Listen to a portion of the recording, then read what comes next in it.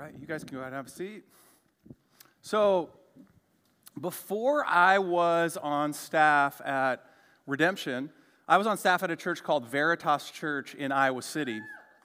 And one of the things that we did regularly on staff that was shaping me without me even knowing it was every first Monday of the month, we did something called Staff Day Away.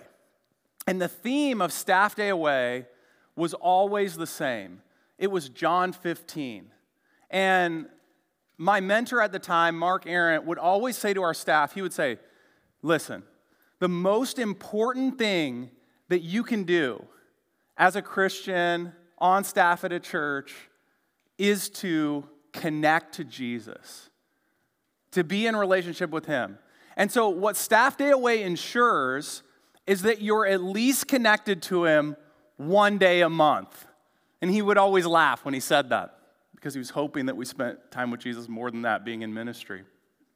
And when I raised my hand as God was calling me to plant Redemption Church in 2017, Mark wrote me a note, a handwritten note. Now, Mark never wrote me handwritten notes, so I knew this was important. And that handwritten note is still in the top drawer of my dresser. And every once in a while, when I get discouraged in ministry or something like that, I'll pull out that note. And one of the things that Mark said is, Drew, when you plant this church, you have to keep Staff Day Away as a rhythm in the life of our church. And so tomorrow, the staff of Redemption will be having Staff Day Away. And the theme is always the same. It's always the passage that we're going to look at this morning in John chapter 15. And the reason for that is because we believe that we're really just doing one thing as Christians and as staff of this church, and that is abiding in Jesus. And what we're going to see in this passage this morning is that growing is an organic process. And so what I mean by that is I think sometimes we think of the Christian life like decorating a Christmas tree. So you take some ornaments, you put them on it. So one of the ornaments is like, love your neighbor. And one of the ornaments is serve the poor. And one of the ornaments is be kind to your spouse. And one of the ornaments is be joyful always. But what we're going to see in this passage is that the fruit in our lives is more like apples on an apple tree. And so our job is to cultivate that fruit by abiding in Jesus, not trying to produce it on our own. Okay? So the first thing that we're going to see about this organic process is that it involves enduring painful pruning. So look with me at John chapter 15, verses 1 through 3. Jesus said, I am the true vine, and my Father is the vine dresser. Every branch in me that does not bear fruit, He takes away, and every branch that does bear fruit, He prunes, that it may bear more fruit. Already you are clean because of the word that I have spoken to you. So, to His original audience, Jesus saying, I am the true vine, would have reminded them of an expectation that they had being good students of what we now call the Old Testament. And something like Psalm 80 would have come to their mind. So Psalm 80, starting in verse 16, says this. It's an expectation of this true vine coming. Your vine is cut down. It is burned with fire. At your rebuke, your people perish.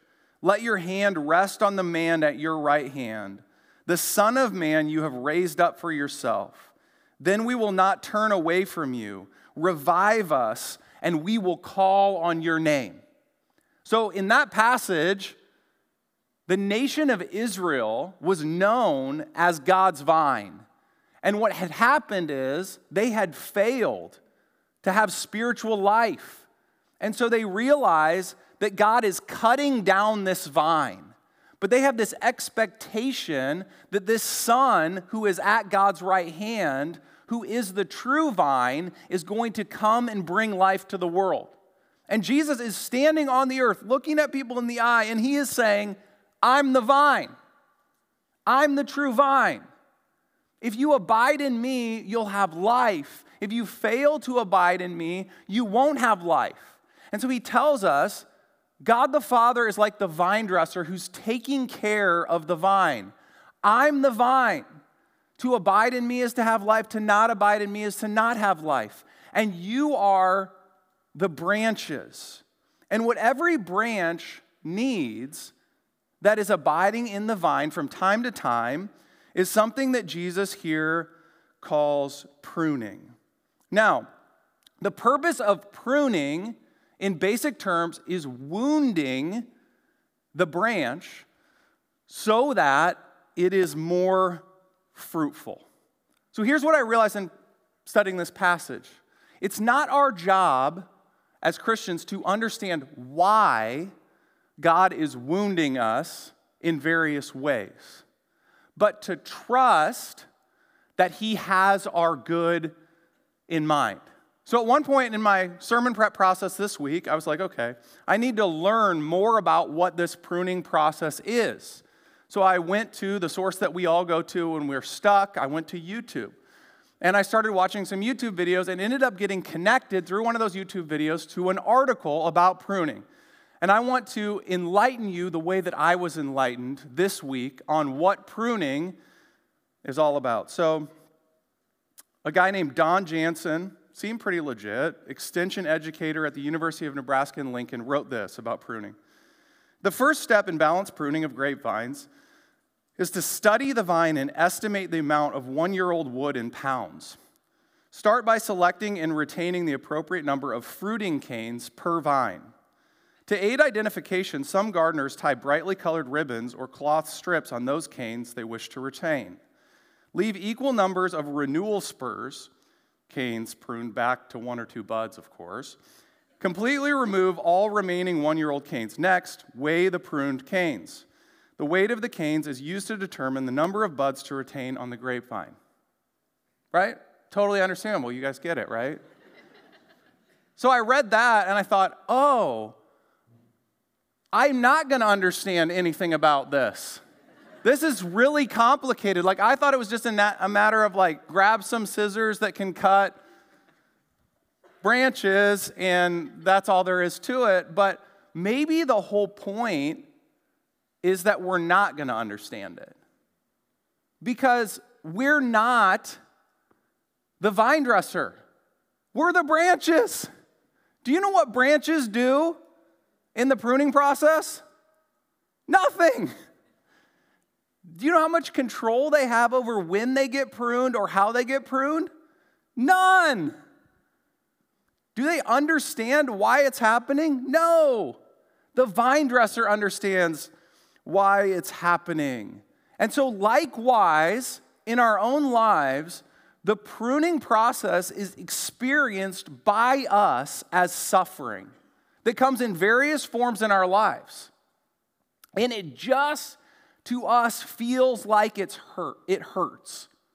It hurts relationally. It hurts in terms of grief and loss. It hurts in 1,000 different ways. And all of us, if we dug deep enough into our hearts this morning, would realize that there is some pain in that process. And I think through this passage, God is saying to us, you have to trust me. You're my child. You're my branch. You're in my vine. I have good for you. And we learn a little bit about the heart of God in this using sort of another picture, the picture of a father and his son in Hebrews chapter 12, verses 6 through 11. It says, "For the Lord disciplines the one he loves and chastises every son whom he receives. It is for discipline that you have to endure. God is treating you as sons. For what son is there whom his father does not discipline? If you are left without discipline, in which you all have participated, then you are illegitimate children and not sons. Besides this, we have had earthly fathers who disciplined us, and we respected them. Shall we not much more be subject to the Father of spirits and lived? For they discipline us for a short time as seemed best to them, but he disciplines us for our good, that we may share his holiness. For the moment, all discipline seems painful rather than pleasant, but later it yields the peaceful fruit of righteousness to those who have been trained by it. So maybe you're in that place in your life where you're like, amen to that line, it feels painful rather than pleasant. There is discipline that is happening in all of our lives as Christians, and it's painful. But God's purpose in it is not to bring pain into your life. His purpose in it is that your life would bear fruit, that you would be a more loving, kind, gentle, hopeful person who is buoyant. And counterintuitively, it is through pain that we gain hope and mature as Christians. So the question is, will you trust God as he prunes you, or will you question God as he prunes you? Which will determine your experience of the pruning process. Okay, so part of this organic growing process is enduring painful pruning. The second thing we see, the primary exhortation in the passage, is abiding in the vine. Jesus says, picking up in John 15, 4 through 7, abide in me, and I in you. As the branch cannot bear fruit by itself unless it abides in the vine, neither can you unless you abide in me. I am the vine, you are the branches. Whoever abides in me and I in him, he it is that bears much fruit. For apart from me, you can do nothing. If anyone does not abide in me, he is thrown away like a branch and withers. And the branches are gathered, thrown into the fire, and burned. If you abide in me and my words abide in you, ask whatever you wish, and it will be done for you. Don't we need Christianity to be simple for us? So often, we've got lists of things that we know that we're supposed to be doing, very few of which we do, and we get confused about how to grow as Christians. Like, I have to have like a PhD level of apologetics knowledge. I basically need to, on the side, be getting a theological degree. I need to be stepping out and serving the poor. I need to be giving my money at like this incredibly generous level. And we feel like we're paralyzed by all of the you need to do this, particularly those of us who grew up in the church. We're like, I've got enough dues and I can't do them.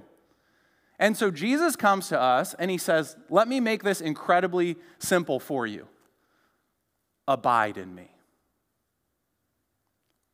Remain in me. See, your job is not to put Christmas ornaments on your Christmas tree. Your job is very simple. It is like a branch is connected to a vine, your life is to be connected to Jesus. In other words, fruit in your life is not produced by you through direct effort. Fruit is produced in your life through Jesus. We only really have to do one thing: remain in Jesus. Stay connected to him. I was reminded of this on Friday night when I went to the Gopher hockey game with my boys. So, sellout crowd, Gophers playing Penn State, shutout, awesome game. We had so much fun. But you know, as a dad, whenever you go to a sporting event, that you're going to be making trips outside of your seat to get drinks and go to the bathroom and those type of things. And so my son Gabe said, After the first period, he said, hey, I need to get a drink. So I said, okay, well, I'm kind of a cheapskate, so I'm not going to buy you a drink. We're going to find a drinking fountain. So we get up, and we walk up into the lobby. It's during intermission. I couldn't believe how many people went up there at that same time. And so we're walking, and my son Gabe starts to get kind of disconnected from me, starts to get distance from me, and people are packed in. And so I said, Gabe, you gotta hold my hand. You have to hold my hand. And so he would grab my hand and kept wanting to kind of run in front of me. And I kept having to remind him, you have to stay connected to me. You have to hold my hand, because if you don't, you'll get lost in this place. And so we held hands. We went the wrong way at one point. We ended up finding the drinking fountain, found the drinking fountain, got him what he needed, and made it back to the seat. Guys, there was only one thing I needed Gabe to do to make that process successful. Stay connected to me. He would have been lost without that one thing. Likewise, we get lost as Christians without this one thing, to remain in Jesus, to stay relationally connected to Him. So what does that look like in the life of an ordinary Christian? I think it looks like staying in relationship with Him by having an awareness that He is with you, as we talked about last week, by His Spirit. He lives in you. You are connected to Him. And just being aware of that reality can change your entire perspective in the day. So we're relationally connected to Him. Jesus said elsewhere that when His words abide in us, we are abiding in Him. And so I think what that means is that what is running through our minds needs to be the Word of God. Now, I learned this kind of trick a few years ago that I often think about when I'm thinking about my grasp of the Word of God. And so somebody who was meeting with me for discipleship took the Bible and they held it in their hand.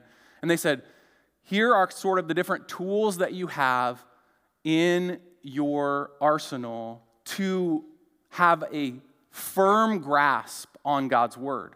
And he kind of took his pinky finger and held it up, and he said, if you're only listening to God's Word, like through preaching on Sunday morning, then you're going to have a really weak grasp of God's Word. It's like trying to hold on to the Bible like this. But he said, if you listen to the Bible and you read the Bible, your grasp of the Bible is going to get a little bit better. Now, if you listen to and read the Bible and study the Bible, you're getting closer, you're getting better. You're going to have a more firm grasp of the Bible. Now, if you listen to, read, study, and memorize the Bible, your grasp is going to be even better. But I'll never forget this. He said, this is the key to having a firm grasp on the Bible. This is like the thumb that's grabbing onto the Bible. It is to meditate on God's Word. If you want a firm grasp of that Bible, you meditate on God's Word. So there's all different ways of doing this. For me personally, I find that when I write a passage down, it sticks with me more.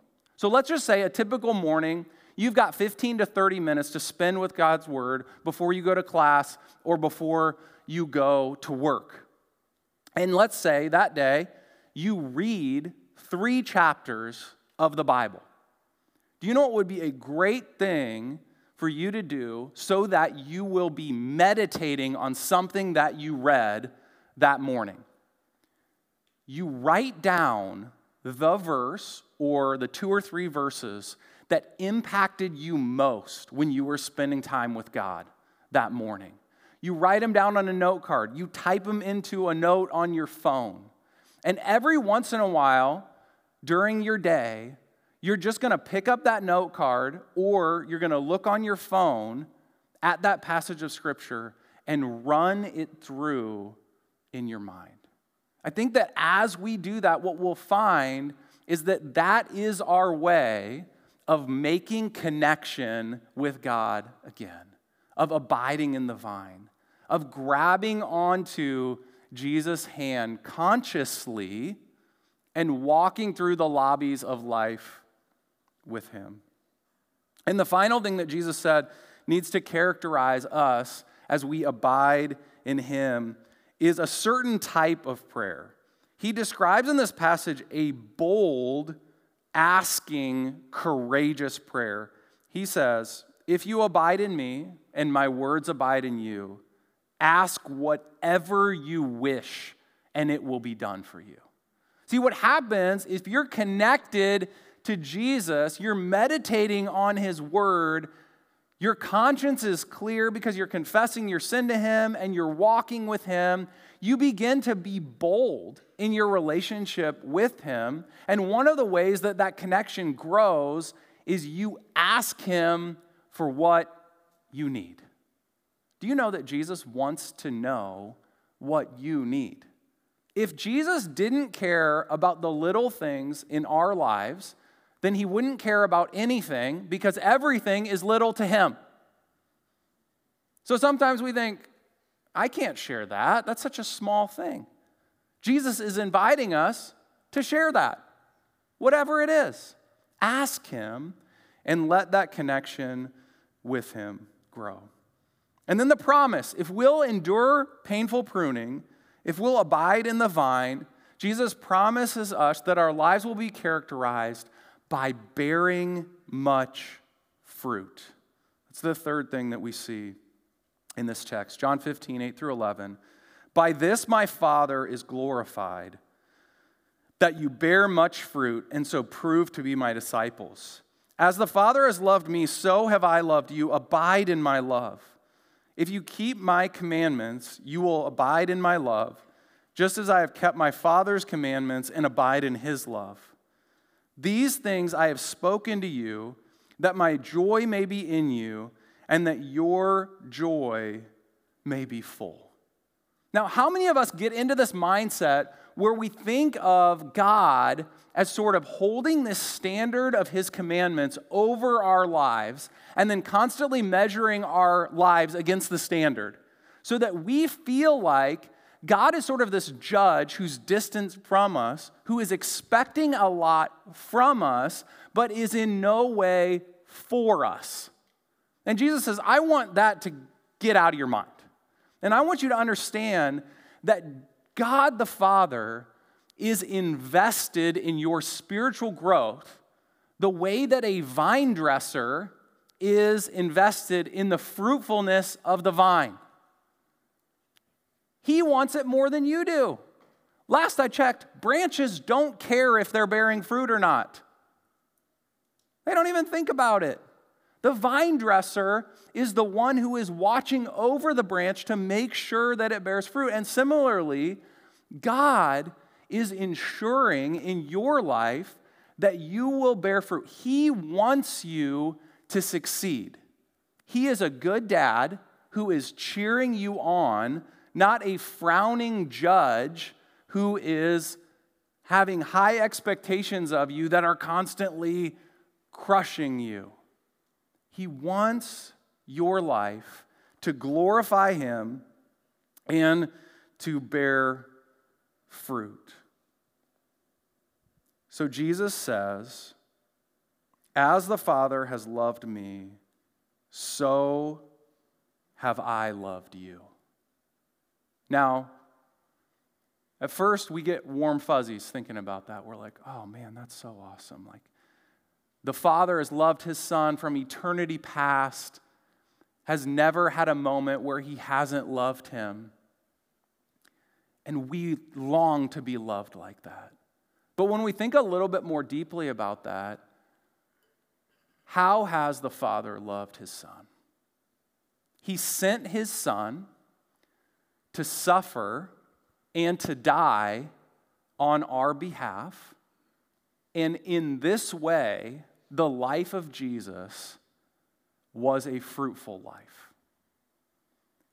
Jesus is saying, I do not want to spare you the pain of life because I am so committed to you having a fruitful life.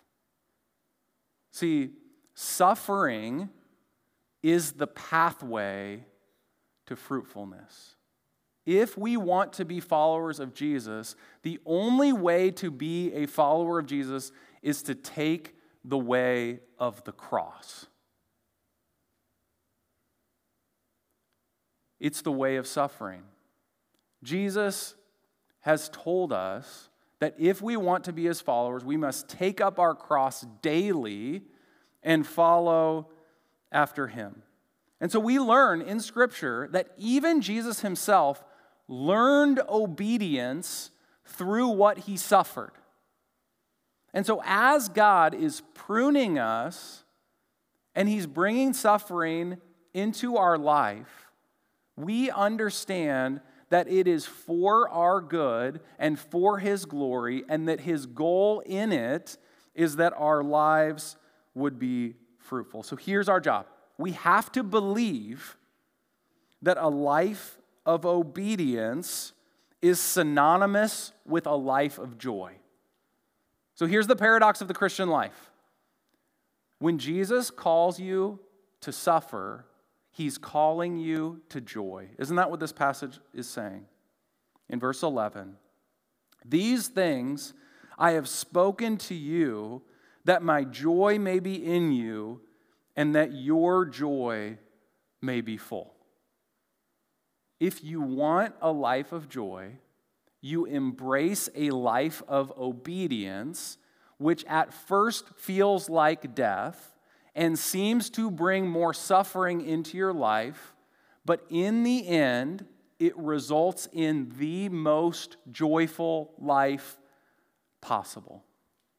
Have you ever met an older saint who you have seen this process take place in, and you look at their life, maybe they're in their 80s or their 90s, and you're saying, I want what they have? I remember when my wife Melissa and I were raising support for ministry, and we were visiting various people in their homes and asking them to support us on a monthly basis. And we visited an old friend of my parents by the name of Evelyn Knockel. And she lived in this mother-in-law house behind her daughter's house. And we went into that house, and she had very few earthly possessions. And we come to find out in our conversation with her that she's supporting tons of different missionaries from around the world, and realize that she doesn't have enough income probably to support us. And so, I was trained well in support raising, so I made the ask anyway. And she says to me, well, you know what?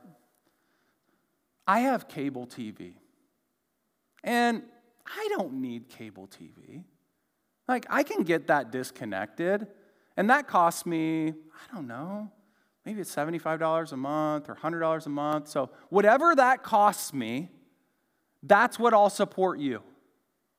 And I remember just being totally taken back by that, like, no way. And what I realize now is that Evelyn had learned the secret of joy in Jesus.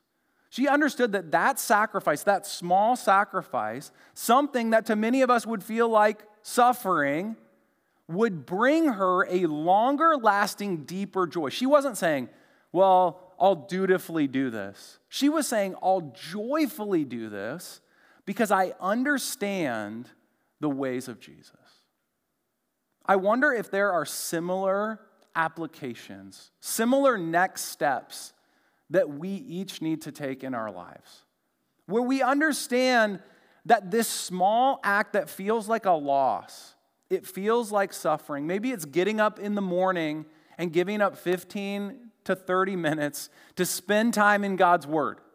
And you're like, 15 minutes or 30 minutes of sleep, that feels crazy. But maybe that's the pathway to joy. Maybe it looks like giving money to the church. Sometimes pastors get a bad rap because when they talk about contributing to the church, people immediately think they're talking about money, and that is what I'm talking about. Because do you know what? Jesus said, where your treasure is, there your heart will be also. And so he's saying, listen, here's how the principle of the kingdom looks. If you give up things that you want, that you can buy with money, and invest that into the kingdom of God, you will have joy in your life at the end of the day.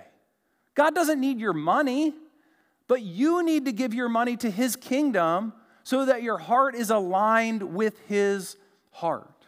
There are so many different commandments and steps that we are called to take, and every single one of them is not to put an extra burden on our life, but is to give us the pathway of joy. So here's a question. What in your life is keeping you from abiding in Jesus? What's keeping you from daily connecting to Him? Is it your stubborn independence? Is it your money? Is it some relationship that's actually unhealthy in your life? Whatever it is that's keeping us from abiding in Jesus, Jesus is saying, if you will sacrifice that, you will find your greatest joy. Let's pray. Jesus, thank you for making Christianity super simple for us, because if it wasn't simple, none of us would be able to do it. That it is not a list that crushes us, but it's an invitation to know you in relationship. God, I pray that you would give us clarity in our lives to see what is keeping us from you, from simply walking with you, knowing you, talking to you, being in your word, and producing fruit in our lives.